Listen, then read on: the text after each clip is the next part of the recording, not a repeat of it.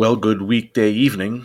Today is Thursday, September 15th, 2022, and you are tuned in and listening to the Parents of Prodigals podcast. I'm your host, Brother Alan Weir, and we welcome you to this edition of Parents of Prodigals. If you're a regular listener, we welcome you back. And if you are a new listener, by now, you probably already know by reading the description. If you have, the Parents of Prodigals podcast is a weekly live call in podcast program dedicated and committed to prayer, supplication, and petition for the unsaved or backslidden sons and daughters in our lives. Some of us are parents of teens who have either wandered from the faith or have never accepted Christ as their Lord and Savior. And some of us are parents of adults who perhaps are living away from home and are not in the faith. In any event, this podcast is twofold: prayer and supplication, petition, intercession, and of course, spiritual warfare in prayer for our prodigal sons and daughters who are unsaved, praying for their deliverance from whatever is holding them in bondage, and praying for the salvation of their souls. And also prayer and petition and supplication on behalf of those of us who are parents of unsaved young people or guardians, that the Lord will give us strength, encouragement, and patience at this difficult time as we await for not just the salvation of our prodigal sons and daughters, but for the coming of our Lord Jesus Christ. I often say that I don't believe we're in the last days. I believe we're in the very last seconds. The next prophetic event on the biblical calendar is the rapture, the snatching up of believers up in the air to meet Christ in the clouds. It'll happen in the twinkling of an eye when no one expects it. And following the rapture, there'll be a period of time known as the Great Tribulation, a 7-year period when God's judgment will be poured forth on the world. And while we eagerly await that moment, which could come even before this podcast concludes, at the same time, we want to see our sons and daughters who are not in the faith come to a saving knowledge of Jesus Christ, so they also will be raptured right along with us and not be left behind. We do not want our prodigal sons and daughters to be left behind to face this terrible time. We want them all to get saved. And so that's what this podcast is all about and committed to. Again, I'm your host, Brother Alan Weir, and as always, we welcome you, and we begin our program always with a word of prayer. So please join me at this time for prayer. Father, I thank you, we thank you, everyone who has tuned in. Thanks you right now for this brief period of time when we can come together, share, testify, ironing, sharpening iron, Lord God, encouraging one another with regards to the salvation of our wayward sons and daughters who are not in the faith. And I pray that everything that is shared here by myself or anyone who may call in will be edifying, strengthening, and encouraging to all the listeners, myself included, Lord God. Let this be definitely a time of ironing, sharpening iron. Let what I have to say be an encouragement to you, O Lord, and to the believers who are listening, Lord God. Put your words in my mouth, Heavenly Father. And I myself need edification and strengthening from those who are listening in. And so, Lord, pour forth your anointing on this podcast, Heavenly Father. Let this be a time of blessing for all. And Lord, most of all, let this be a time of deliverance for our prodigal sons and daughters. We ask all these things in Jesus' name, Father. Bless this time, Lord. Amen. Well, as I've said before, this is a live call-in program, and we will be having a short devotional, which we always tie in to the topic of prodigalism. We always tie in our scripture reading and the sharing of insights to the concerns we have about our prodigal sons and daughters. You know, there are those of us who are parents of unsaved sons and daughters, and they may be in bondage to a variety of things. Some of us have sons and daughters, and we don't know their whereabouts. We don't know what they're doing, who they're with, what they're involved in.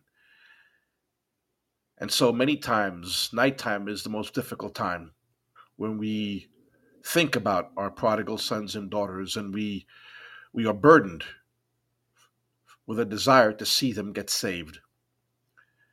But the Word of God says that we can sleep in peace if we keep our minds, our thoughts on the Lord and His promise and His faithfulness.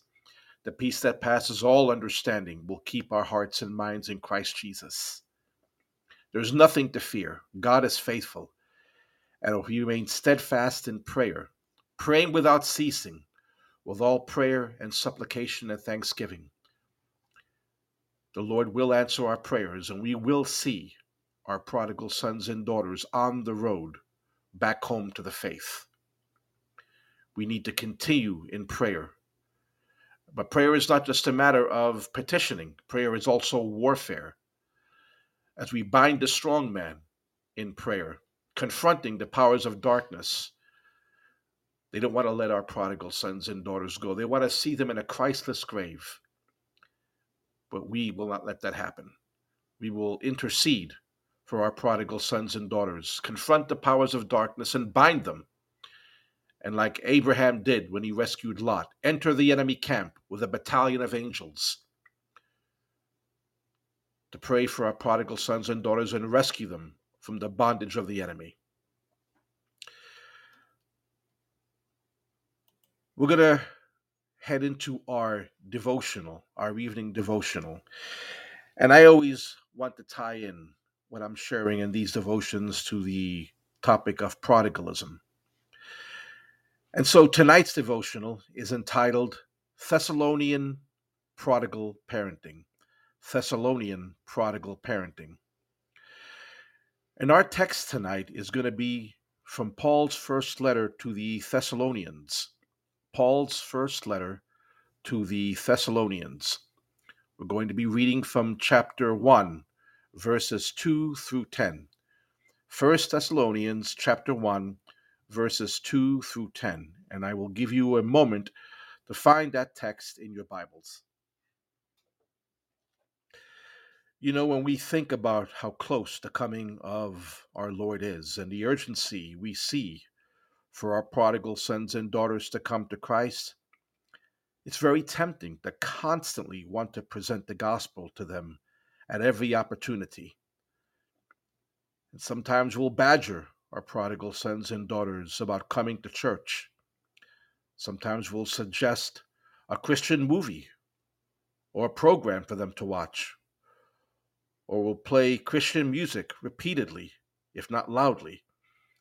At every encounter or conversation with our prodigal sons and daughters, whether it's in person or phone, or by any other means, we'll find some way to slip in the gospel. And this is not necessarily a bad thing. We need to continuously present the Word of God and the gospel to our loved ones.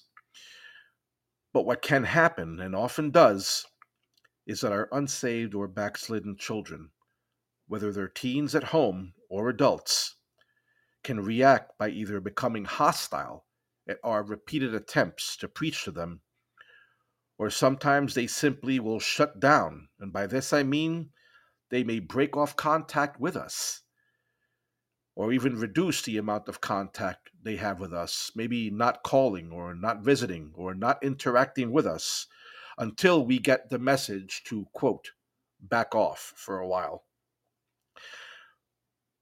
Well, this evening's devotional, we're going to be taking a look at a very powerful approach that's found in our text regarding the testimony of the Thessalonian believers.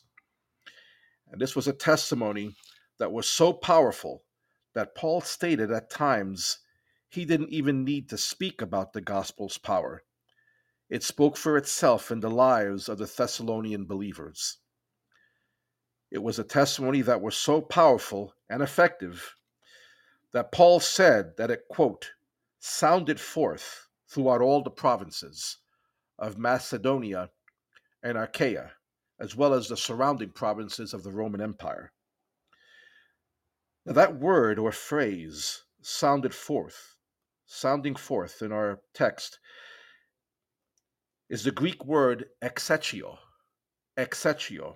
It's an interesting phrase that Paul uses because exechio, sounding forth, describes the sound of a trumpet blast or a clap of thunder during a storm that is so loud that it reverberates. It echoes in many different directions at long distances for a long period of time. And that's what Paul was describing when he was talking about the testimony of the Thessalonian believers, that it was so impactful. It spoke for itself without having a word to be said. And that's what we want regarding our testimony to our prodigal sons and daughters. Even if they don't want to hear what we have to say, do our lives sound forth? Is our testimony exechio? Is it so loud that it reverberates? They may not hear the gospel in our words, but do they hear the gospel in the way we live? Something to think about as we get into our study. So let's read 1 Thessalonians chapter 1, verses 2 through 10.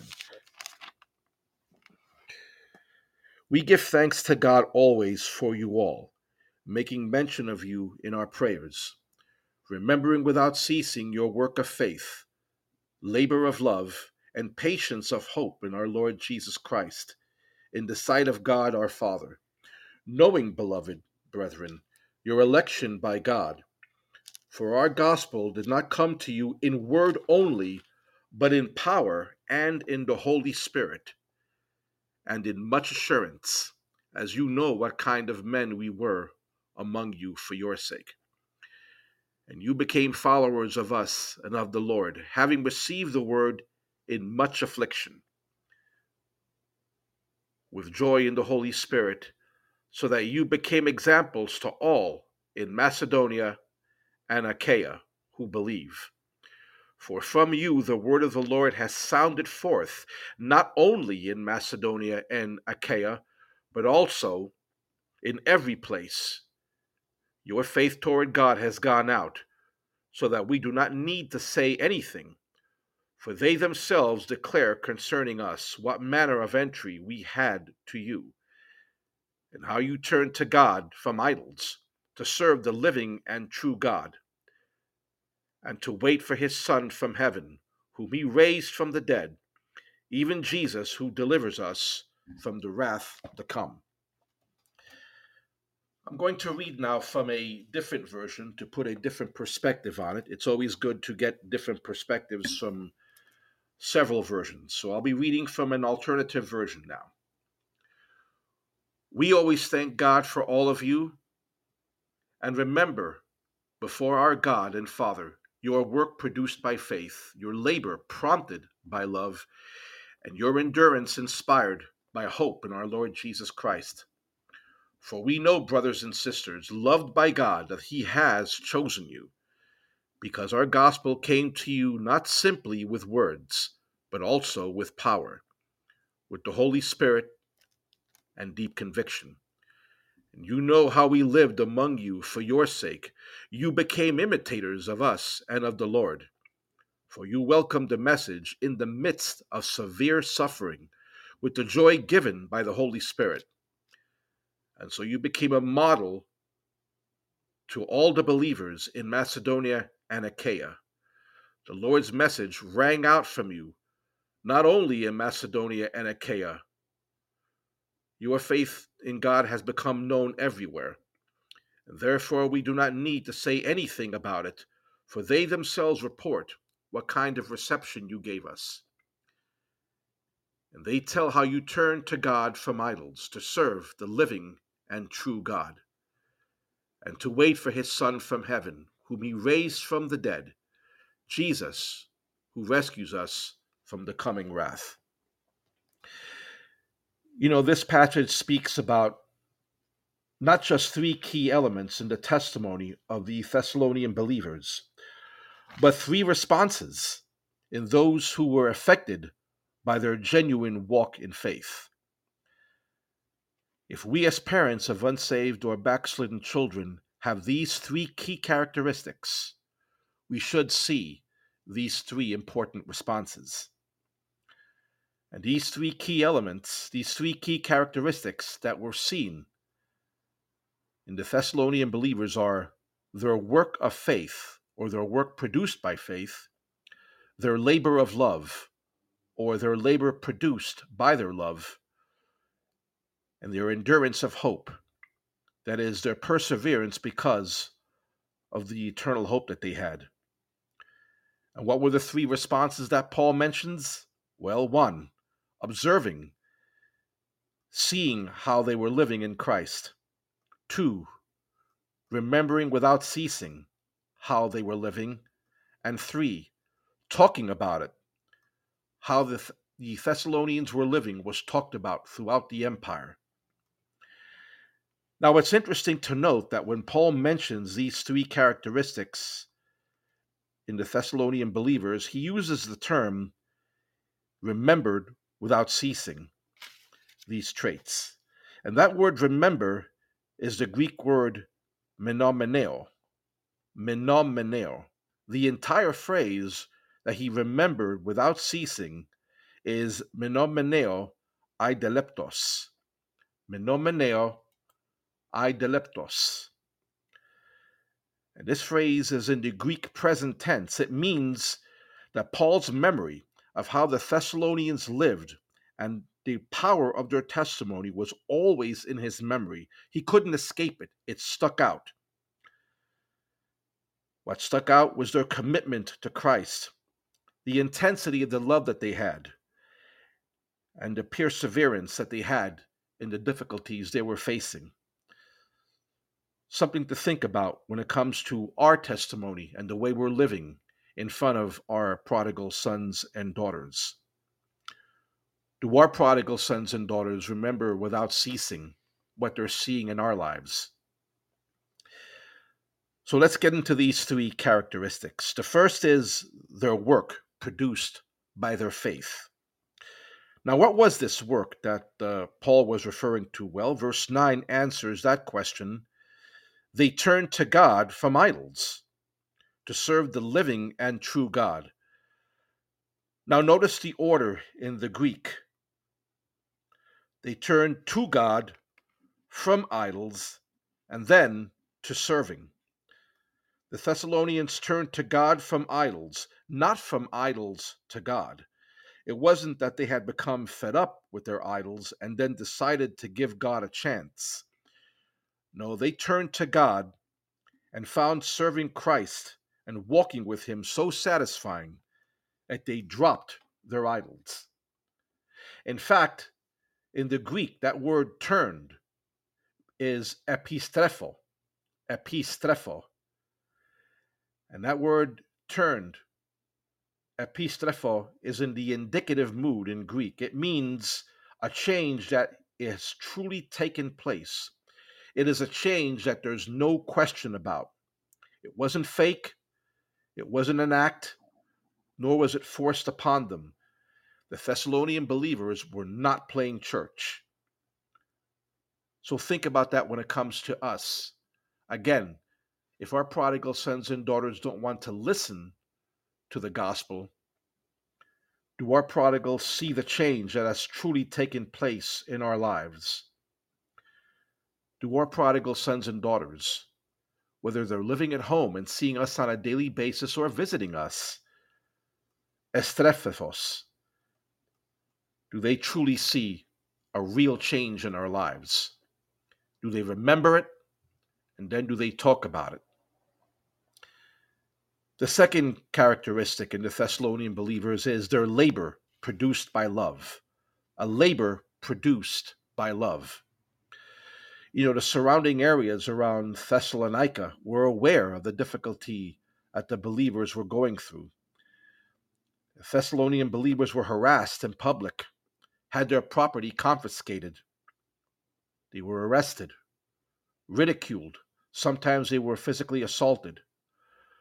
But the authenticity of their love for God was known by the way they continued to love the Lord and to love and forgive even their persecutors, as well as their continued generosity and kindness to everyone around them. In fact, that word labor in the phrase labor of love is the Greek word kopos. Kopos. It means to cut down, to chop. And that word labor, kopos, as in labor produced by love, describes an intensity, something that's done to the point of fatigue, going the extra mile, going above and beyond. There's little doubt that the Thessalonian believers had the 1 Corinthians 13 love to an incredibly intense level. The intensity and the self-sacrificial extent of their love spoke loudly about how real their change was, how real their epistropos was. The Thessalonian believers were the real thing, and it showed. Do our prodigal sons and daughters see the intensity of our love in everyday living, no matter who it is and no matter what they've done to us? The third characteristic is the endurance of their hope. The endurance of their hope. This last character trait that the Thessalonian believers had, that Paul remembered without ceasing, and that the people in the surrounding provinces were impressed with, was their perseverance in their suffering. The holding up despite all that they were going through. And what gave them endurance was the hope of a future eternity with the Lord. There was no guarantee that things were going to get better for them. In fact, the persecution would end up getting worse. Thessalonian believers lived under the reign of the Roman Emperor Domitian. He was absolutely the worst persecutor as a Roman emperor, worse than Nero, worse than Tiberius. In fact, Domitian was the first Roman emperor to claim divinity. But their complete trust and peace and their inner contentment, despite what was happening to them, was far more effective. The lives that they were living in Christ made a greater impact than a multitude of sermons, because it could be seen the Thessalonian believers had faith in action. In fact, the word that's used in the text for endurance is the Greek word hupomene. Hupomene. And as I've said many times when I've shared, Greek is a picture language like Hebrew and many of the Eastern languages. Many of the words in Greek are associated with pictures. And the Greek word hupomene is the picture of a soldier who, even though he's surrounded by overwhelming odds, keeps on fighting and believes he's still going to be victorious. Hupomene, endurance and perseverance, is also the picture of a flower that's blooming and still thriving, even if the ground is hot and dry and has no moisture, and the hot sun is beating down on it. Hupomene, its staying power. That's what the Thessalonian believers had. And that's what was seen and talked about. Do our unsaved and backslidden sons and daughters observe, see, remember without ceasing, and talk about the joy and peace that they see in us when we're going through difficulty? Or do they see and remember and talk about how they hear us grumbling or complaining or not exhibiting joy and peace in the Lord. You know, the closing thought that can summarize this devotional is when Paul mentions in our text that he presents the gospel to the Thessalonian believers, not just in word, but in power and in the Holy Spirit. That word power is the Greek word dunamis. Dunamis. And while it's true that that word dunamis is where we get the word, well, the word dynamite comes from dunamis. And dynamite does have its root in the Greek word dunamis. That's actually a misrepresentation of the word. The word dunamis does not refer to explosive power. In Greek, the word dunamis is where we get the English word dynamite from, but also more than that, dynamic. The Greek word dunamis actually means dynamic. Dynamic. It means the ability to carry out a function, its transformation ability. It's active and continuing. The people in the provinces saw how the Thessalonians had been dunamis, how they had been changed and transformed. And the Thessalonians, in turn, saw how Paul, the hateful persecutor of believers, how he had been dunamis, transformed and changed by the power of the Holy Spirit. So Paul has dunamis, and his life affects the Thessalonians. And the Thessalonians have dunamis, the transformation power of the Holy Spirit in their lives. And in turn, the Greek world and the provinces around them hear about their testimony. Even without actually hearing the gospel, they hear about the Thessalonians and how they lived. You know, 2 Corinthians talks about how believers should be living epistles that should be known and read by everyone. And while our prodigal sons and daughters may not want to listen to what we have to say, or listen to Christian music, or watch a Christian program or movie, they may not want to hear the gospel, but they can and they should see the gospel. They should see it in our commitment in following Christ, see it in the intensity of our love for the Lord and others, as well as them. And they should see our peace and joy in our endurance in difficulty.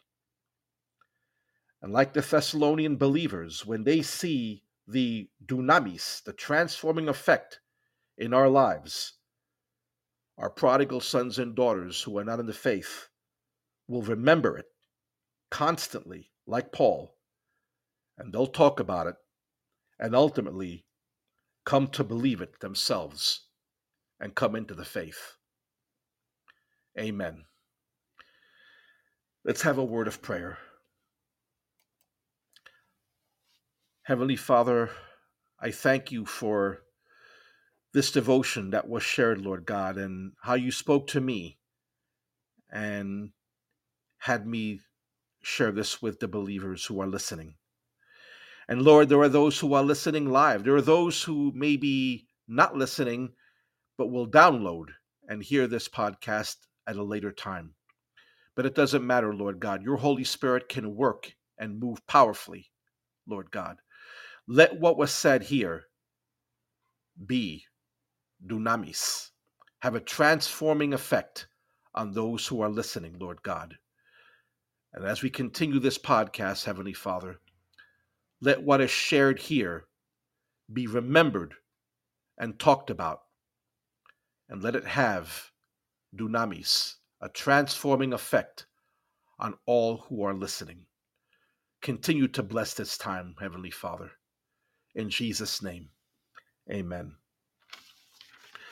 We're at the half-hour mark right now, and we are going to take a short break and play two godly songs that I hope will inspire and strengthen. The first one, of course, is El Shaddai.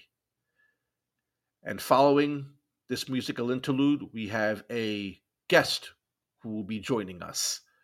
But I will talk more about that when the musical interlude concludes. So please enjoy this musical interlude, and we will return shortly.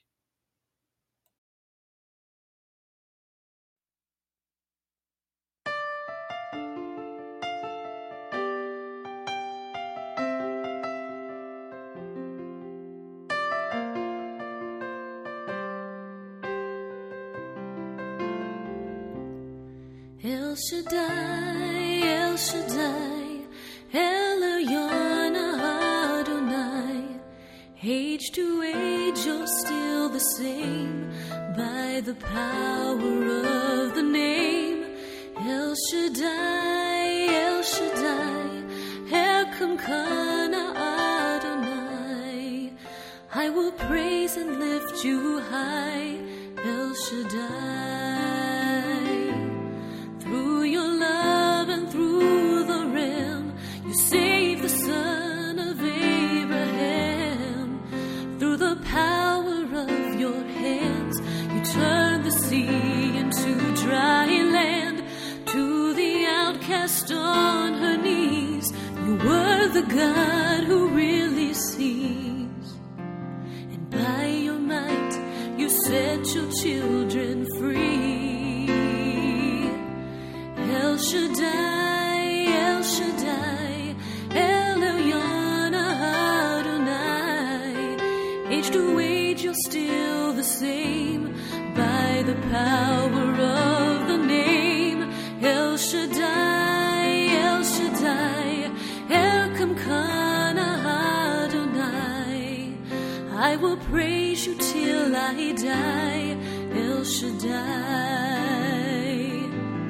Through the years you made it clear that the time of Christ was near.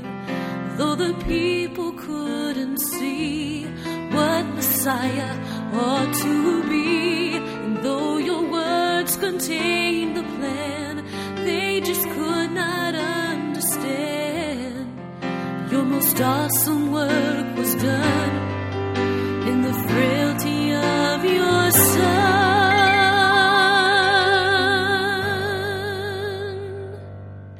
El Shaddai, El Shaddai, Elyon Adonai.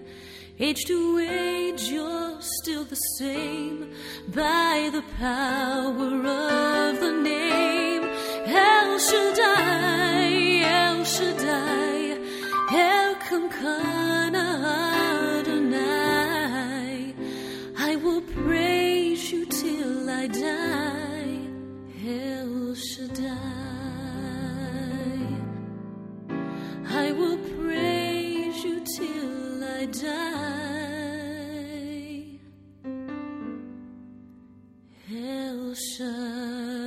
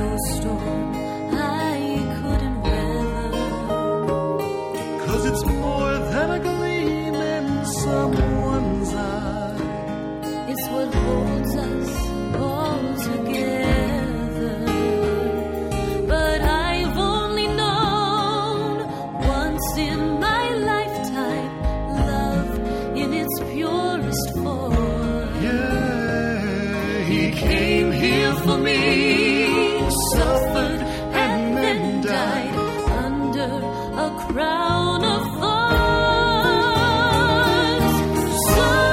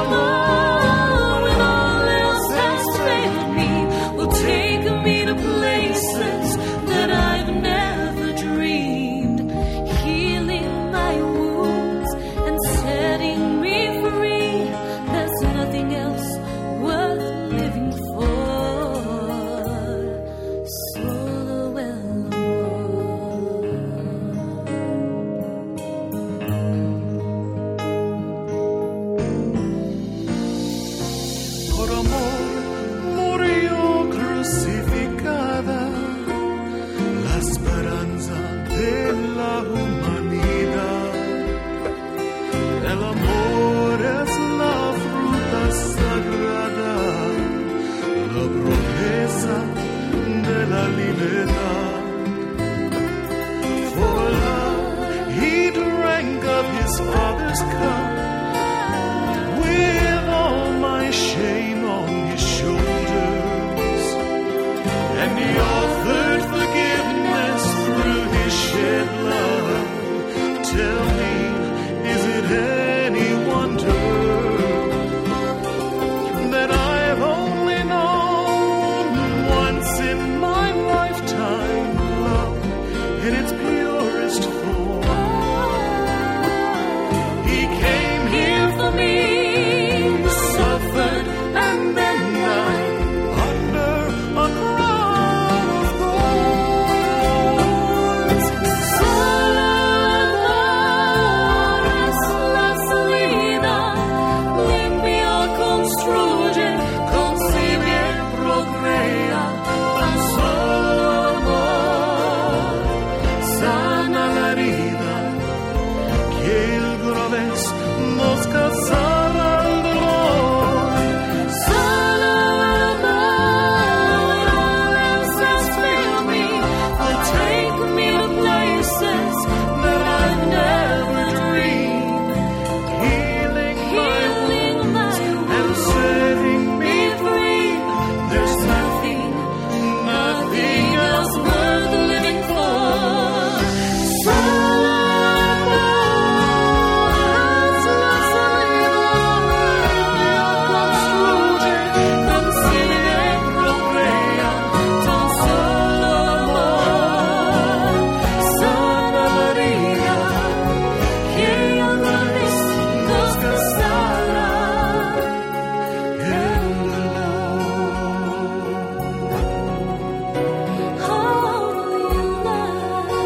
Holy love.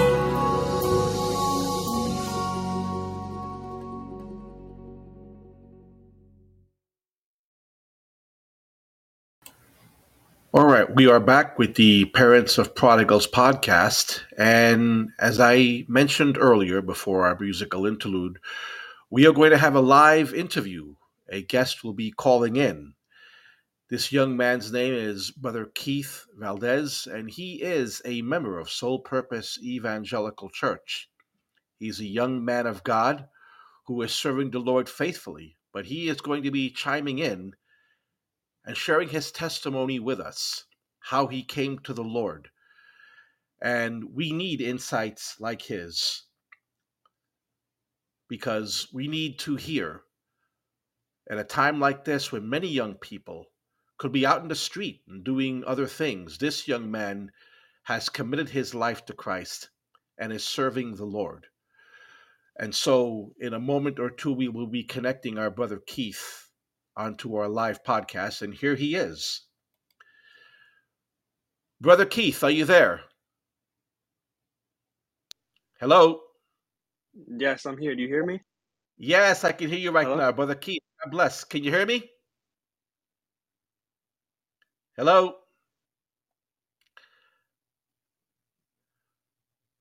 Okay, I see he's trying to connect. He is connected. Hello? Brother Keith, Hello? yes, can you hear me, Brother Keith? Yes, I can hear you now. Sorry about that. There we go. No, that's all right. That's quite all right. This is I am not a tech person, so I'm glad you are. We're glad to have you on. God bless you, brother. How have you been? Amen. I've been good. I've Good, been very good.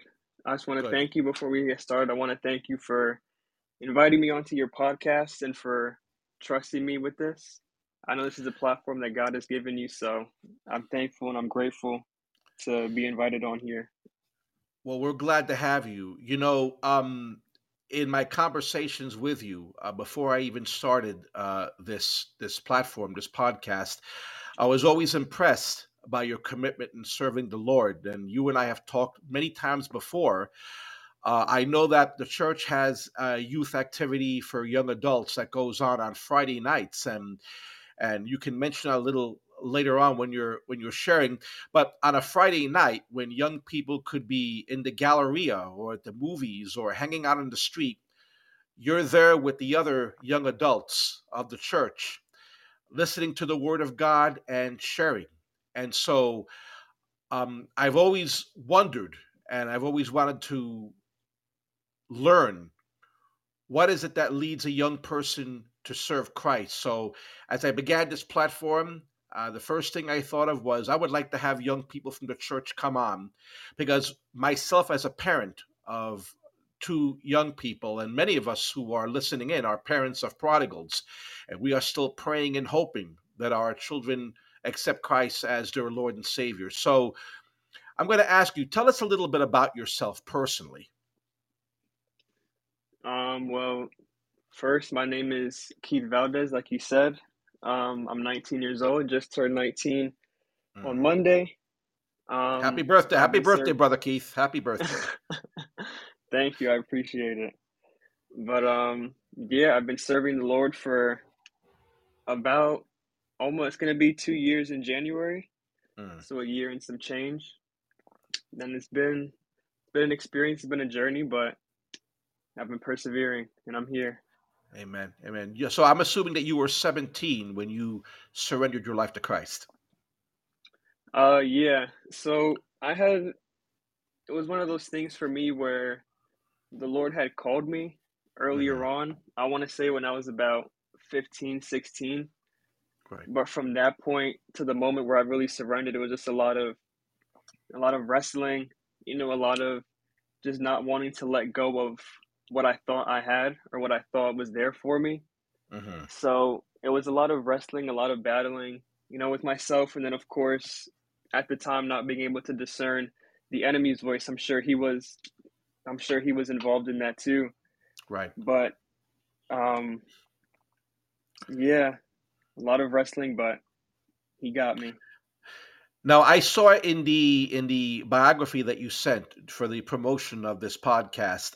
It mentions that you were a Catholic. Were you a practicing Catholic? No, I like to call it a seasonal Catholic.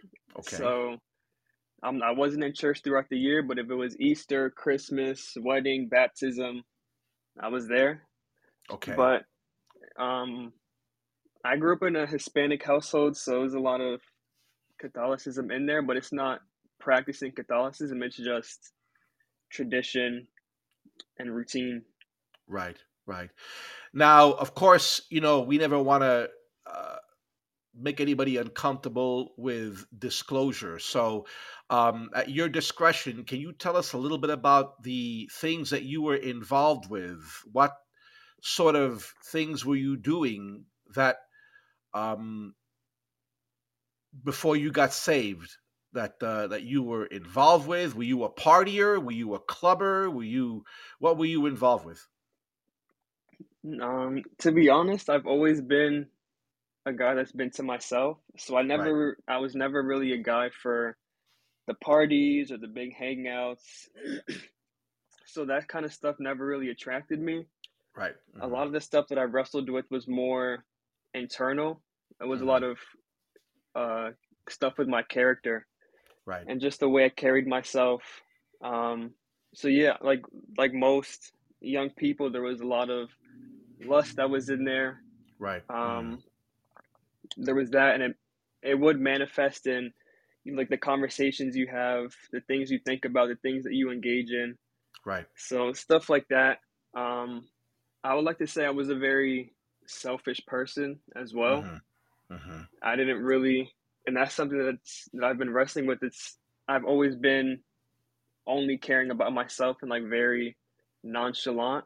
So like right, I was able to put on a good front in front of other people, but I would never like really want to go out of my way to help anybody. But I also dealt with a lot of this was closer to my salvation, but I dealt with a lot of depression, and I wasn't like I wasn't down and out as far as like in my room locked up all the time, but just like the desire to do things was very low. right. Um, like heavy waves of sadness and sorrow for no reason, and then again the enemy capitalizes on stuff like that and Yes. tries to make you fill that void with again. So you have like the lust and a bunch of different relationships, but those things really never satisfy the way you want them to. And that's Right. something that I thank God that I realized early on, whether it Right. was engaging in stuff or seeing stuff, it was that no matter what you do, um, it's never going to satisfy the way you want it to. You know, it'll Right. satisfy for a moment, for a time, for Right. a day, 2 days, a week, maybe for a few months. But at the end of the day, there's always a time period on it. Right. It's always going to run out eventually. Now, let me ask you, when did you first hear the gospel? Who presented it to you? Where were you? And what was your response to it? Oh man. I think the first time that I remember hearing the gospel was I want to say my freshman or sophomore year. I'll say freshman year of high school. Right. My mom was going to this church. This is back when we lived in Long Island. Hmm. Um, my mom was going to this church out there, and then I didn't really care to go, but I went just to give her company. Right. So that was the first time that I heard the gospel and, in a sense, kind of responded to it. Right. So, um, yeah, so they had the whole service, the altar call, and I went up for the altar call, and they had given me a Bible. They had a couple people talking to me, but literally as soon as I left the service, I had no care for any of that. Like I forgot what I heard. I put the Bible away. I don't even know where I put it, Hmm. and stuff like that happened a few times actually. Right. But the first time that I really, really, really responded to it, and my salvation was secure, I would want to say was the beginning of 2020. Um, Me and my mom were getting ready to go out to run some errands, and she called me down. She called me downstairs, and she was showing me a video of a prophetic word that had been given to me. Right. So she just wanted to remind me, like, Keith, I want to remind you of this video of this word that you had gotten. Hmm. So I went downstairs. I was watching the video, and in my head, I'm like, oh my goodness, like here she goes again with this video. I just want to Hmm. go out, come back, whatever. Right. But as I was watching it, I was listening to all the stuff that um, the woman of God was saying. Hmm. And then one of the key things that she had spoken was she said, if you give your life to Christ, if you surrender your Right. life to Christ. And the way she said it, I had watched the video many times, Right. um, but for some reason this time it hit me and it resonated with me. And from there, I didn't tell my mom right away, at least, but the car ride there, the car ride back, that was on my mind, like my life, my life, my life, like everything that, like my everything Right. has to be in his hands. That's what he wants from me. So yeah, I didn't tell my mom right away, but from there, that's when I was like, all right, let me start taking it a little bit more serious. So then I would start reading my Bible little by little. Hmm. I would pray little by little, and then over time, it just like I grew in love, like such a deep and great love for the Lord. And I'm thankful for my mom for again showing me that video for the 100th time. But it's a testament of her faithfulness, her commitment. So yeah, that was my first time hearing it. But then that time recently in January of 2020 was when I like really responded to it, and it Right. had a Right. lasting impact.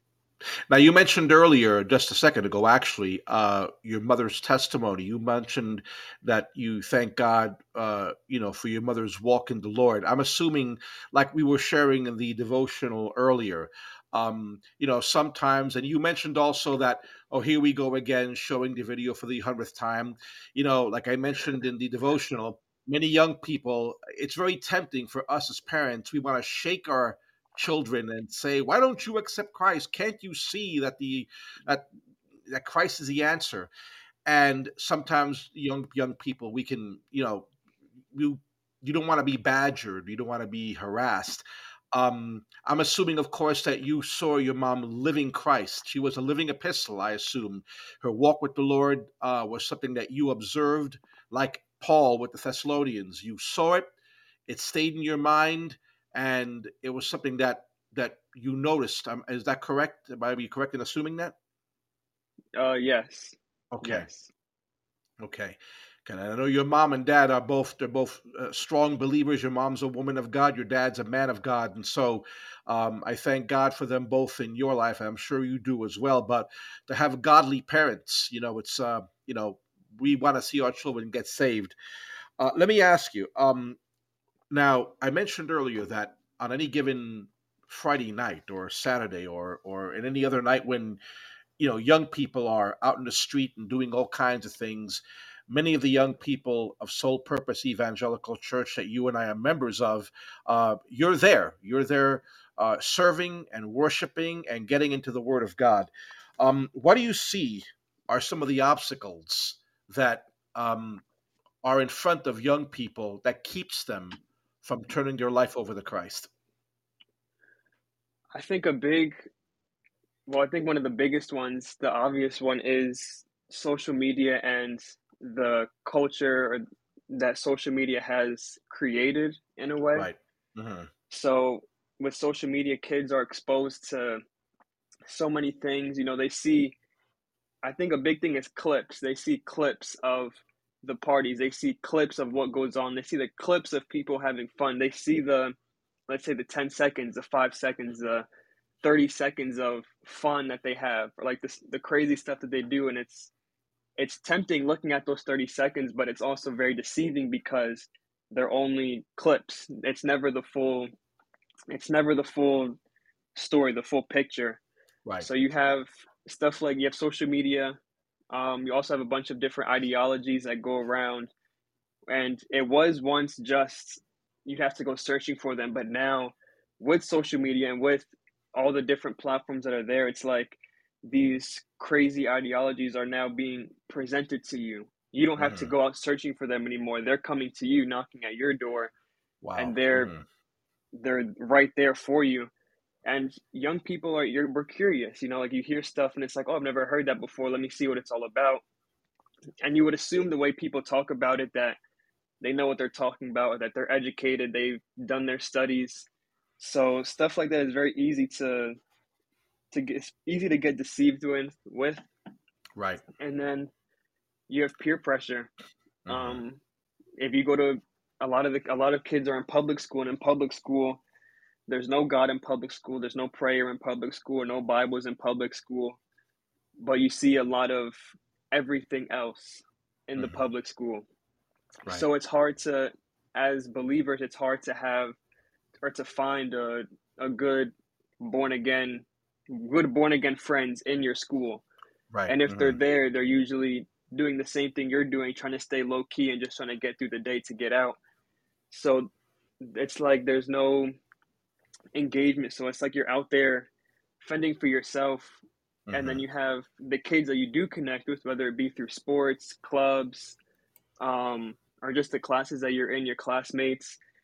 Like I said, kids aren't doing that stuff. Kids aren't going to church. They're doing other stuff. And it sounds like they're having fun doing it. So Right. it's like, I want to have fun too. This kid is cool. He sounds like he's having a good time. Right. So let me do what he's doing. I want to laugh too. I want to smile like he's smiling. Right. So the peer pressure of that really just it's to keep your eyes away from Christ. Right. And Right.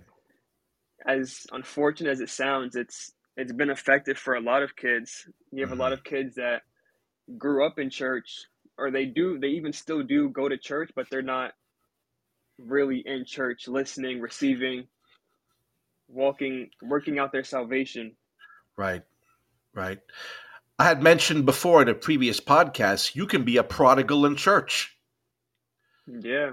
There are a lot of young people who may sing in the choir and be participating in youth activities, but have never surrendered their life to Christ. I'm going to go out on a limb here with you, Keith.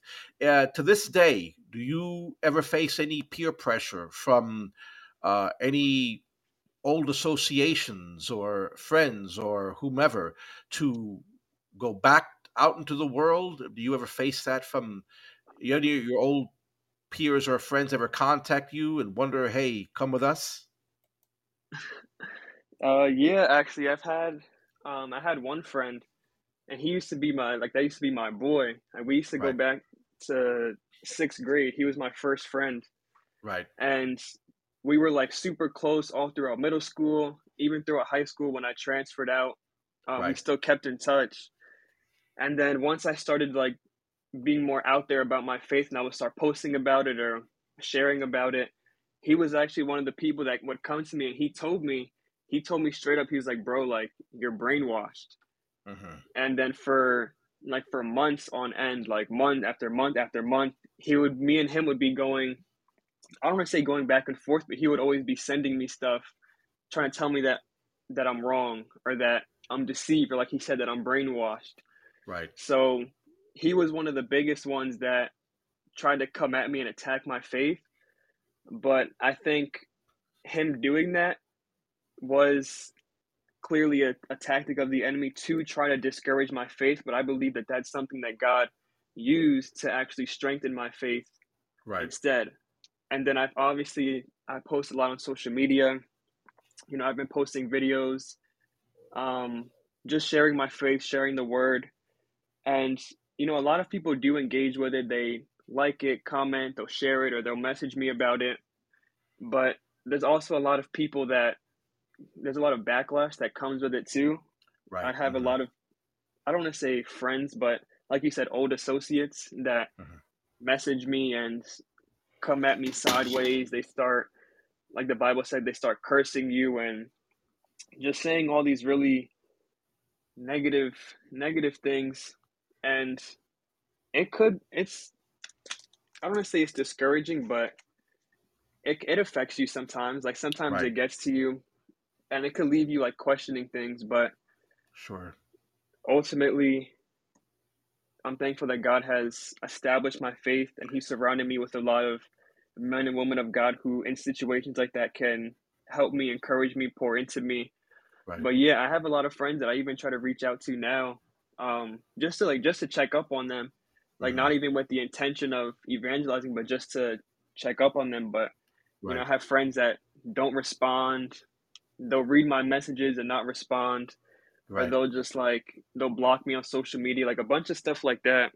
hmm, So that's the kind of stuff that I experience now. And I came back from college not too long ago, and in college there was a lot of um, challenging ideologies too that came, right. and people just making little slick comments, talking behind your back, but Hmm. you don't let that stuff get to you. Well, our Lord did tell us that we would face this. It's not to the same extent as the first century, but it does happen. Losing friends, and Jesus said that many times our worst enemies would be those of our own household, if those are our own social circles. So it's to be expected, and I have no doubt, prophetically and biblically, it is going to get worse. Let me ask you this last question. To those of us who are parents of unsaved sons and daughters, some of our children are teenagers who maybe have wandered away from the faith, and others are maybe young adults like yourself. To those of us who are parents of unsaved young men and women, we want to see them saved. On the one hand, we want to see them saved as soon as possible because the time is short. The days are evil, and the rapture could take place even before this podcast is over. At the same time, we can't really shove the gospel down their throats, and we don't want to badger them. What would you advise parents of unsaved young people to do with regards to leading their young people to Christ and seeing them saved? What would you advise those of us who are parents to do? Yeah, I think uh, just to make it clear, I believe every situation is different. Hmm. Not every um, not every parent is going, although they have a prodigal child, it might not be the same situation, whether the Right. kid walked away, whether the kid is hostile, whether the kid just doesn't want to hear. Like there's a lot of different responses. Like every situation is different. Mm-hmm. But I think one of the key things is understanding. Um, I think it's important for parents to understand their kids, to understand how they think, why they think that way, um, anything that might have happened to cause them to think that way. I think having an understanding of where your child stands in regards to their stance with Christ, I think that's very important. And not just listening to them not just listening to them to respond, but like I said, to understand where they're coming from, why they're feeling that way, why they think that way. I think that's very important. I think another thing too is, um, I think don't forget to be their parent. I think a lot of times people or parents could get caught up in trying to be like an extension of the pastor at home or Mm-hmm. an extension of a preacher at home. And there Wow. is place for that. I believe a good parent should be sharing the word of God with their children.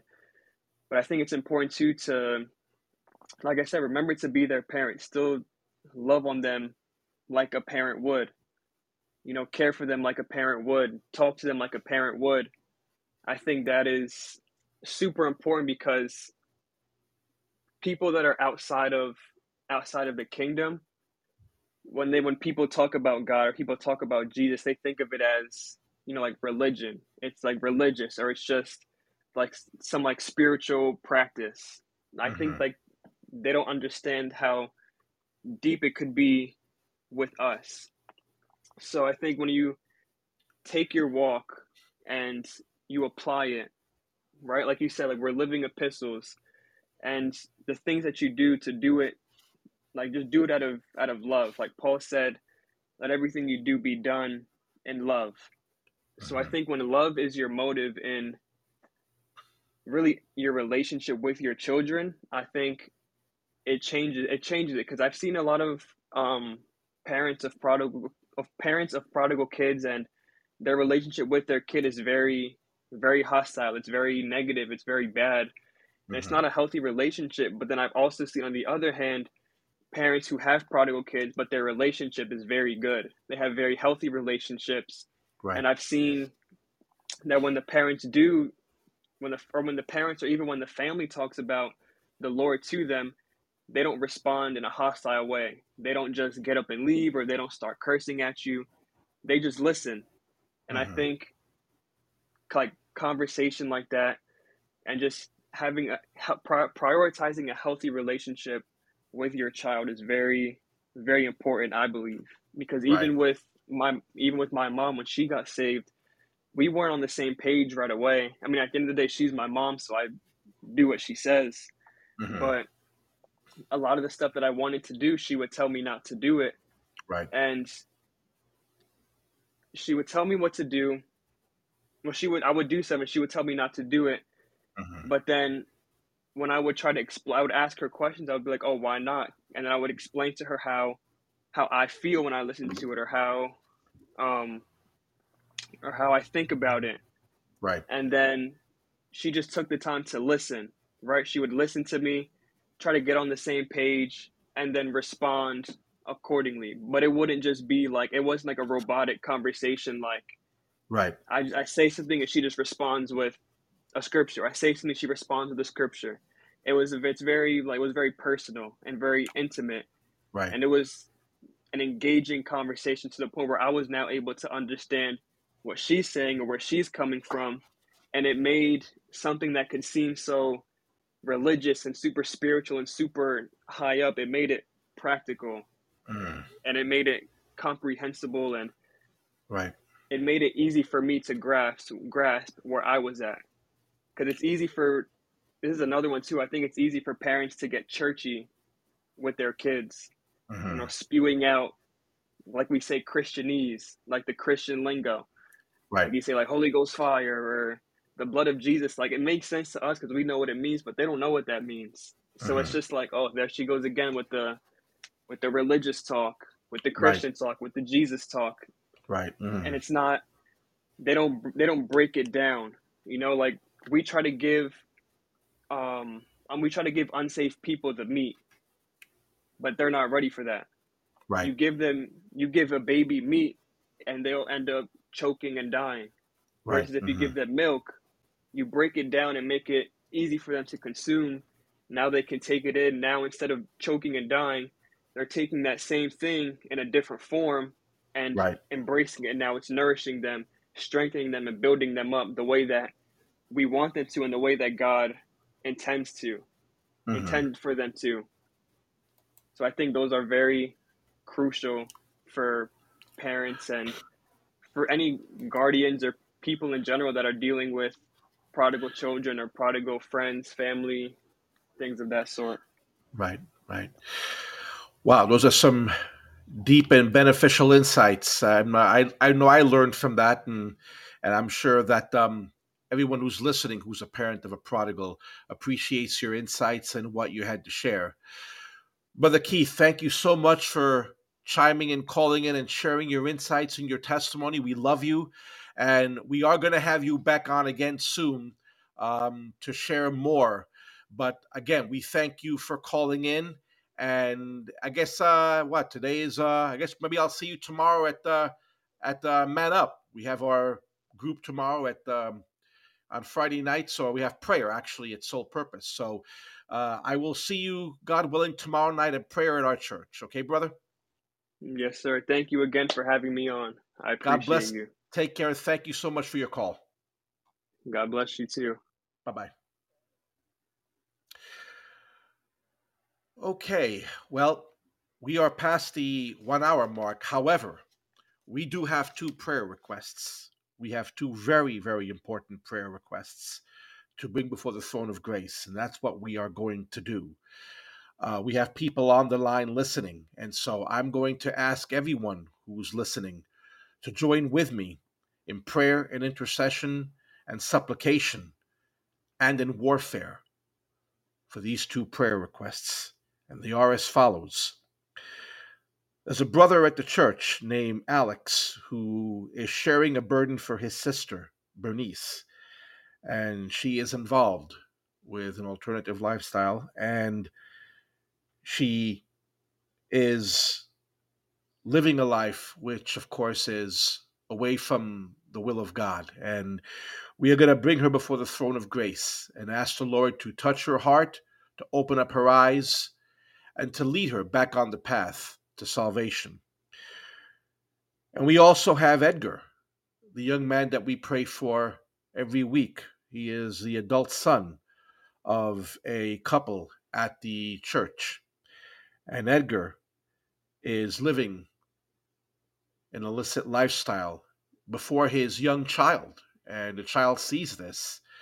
But we want to lift him up before the throne of grace too. Nothing is impossible for God. And it's a scary thing to ask the Lord to do what it takes. But when it comes right down to it, God knows what he's doing and he knows the best way to do it. So we're going to pray for Alex's sister first, and then we're going to pray for Edgar. So please join me in prayer, supplication, petition, and warfare on behalf of these two souls.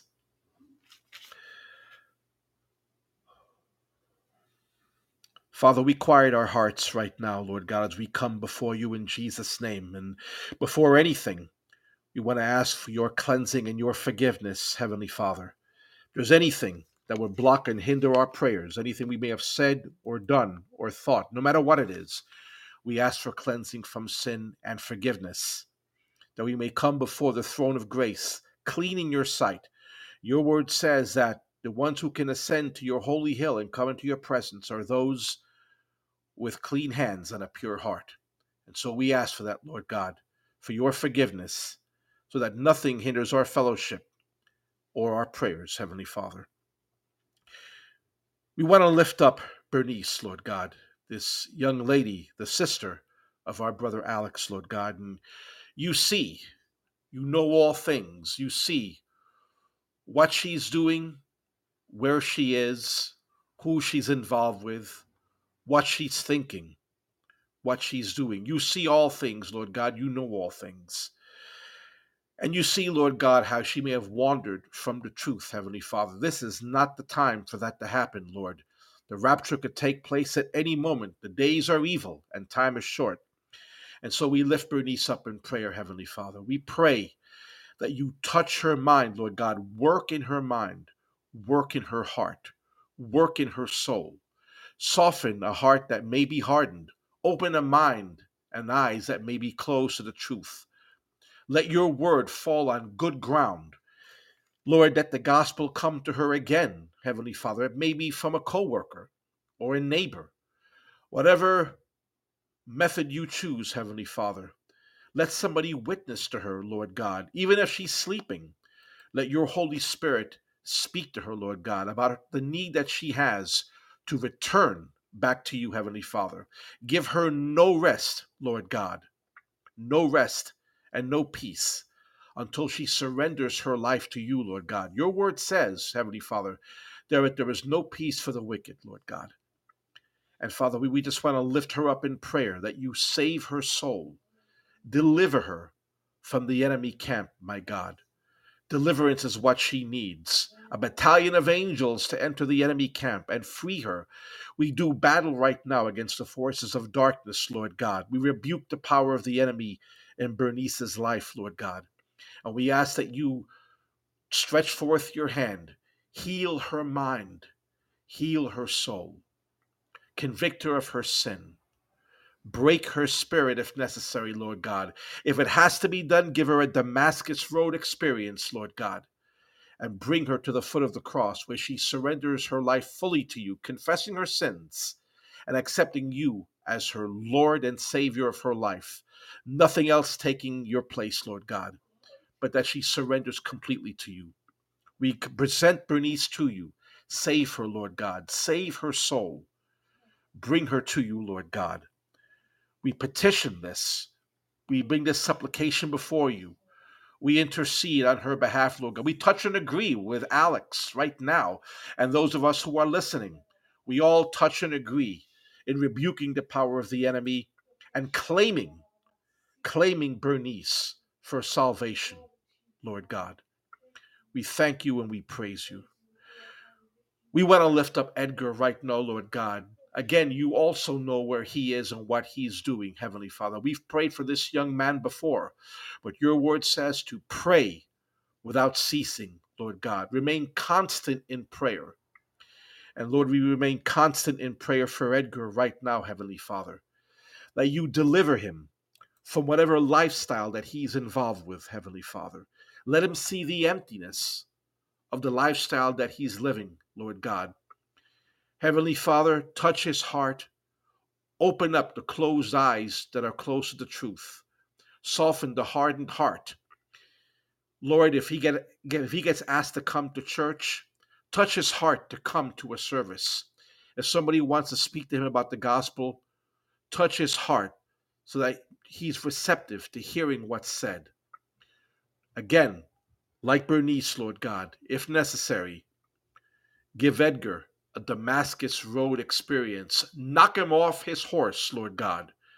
Blind him if necessary. Do what needs to be done, Lord God, to save his soul so that he gets raptured and is not here for the tribulation period. Don't let him enter a Christless eternity, Lord God. Give him a distaste for whatever he's involved with, Lord God. Let him see the emptiness of it. And like the Thessalonian believers, Lord God, turn Bernice and Edgar away from the idolatry of illicit lifestyle, turning to you. And once they taste the heavenly gift, Lord God, and see how sweet salvation is, that they will turn from idolatry, the idolatry of an illicit lifestyle, the idolatry of any pleasures that they're involved with. Let your word fall on good ground. Let the power of the Holy Spirit touch them both, Lord God. Convict Edgar of his sin. Bring him to his knees so that he confesses his sin, admits he's a sinner, repents of his sin, and then surrenders his life to you, Lord Jesus. We claim it done, Lord God. We don't know when it's going to happen for both of them. We don't know how it's going to happen. It may happen lightly. It may happen drastically. It may happen right now. It may happen tomorrow. It may happen at a later date. We commit them both to your hands. We trust you with the method and with the timing, Lord God. And I pray for Alex and I pray for Edgar's parents that you give them rest and peace. Drop the assurance that this prayer is answered into their hearts. There's no reason to worry or fret, Lord God. As your word says, Heavenly Father, as I was reading in Psalm 130, I wait for the Lord, my whole being waits, and in his word we put our hope. We wait for the Lord. We wait for you, Lord God. And while we're waiting for their salvation, we will serve you and we will trust you and we will praise you because we know this prayer is answered. Bernice, her salvation is right around the corner. She will be on the road. Edgar will be on the road also. We keep watching. We know we'll see them. We trust you with the answer to this prayer, and we thank you right now for the answer. In Jesus' name, amen. Well, we've gone over by approximately 17 minutes, but that's okay. A day is like 1,000 years, and 1,000 years is like a day. And time is not a factor for the Holy Spirit. And so we want to thank you for joining us for this period of time when we can share God's word, hear testimonies and insights that are encouraging to the hearer, ironing, sharpening iron, and that we can approach the throne of grace in prayer, petition, and supplication with thanksgiving for the answer, for the salvation and deliverance of the souls of our loved ones. Heavenly Father, bless everyone who's listening to this podcast and bless those who will be tuning in as they download it, Lord God. The Holy Spirit can touch live and the Holy Spirit can touch later on. Bless the hearers. Bless those who are listening now and who will be listening later on, Lord God. Until next Thursday, we thank you for listening. And as always, pray without ceasing, remain constant in prayer, and most of all, keep your eyes on the road. Your prodigal, whether they're a son or a daughter or a sibling, they're going to be on the road. Watch and pray. The answer is coming, and you will see them on the road. God bless, and have a good night.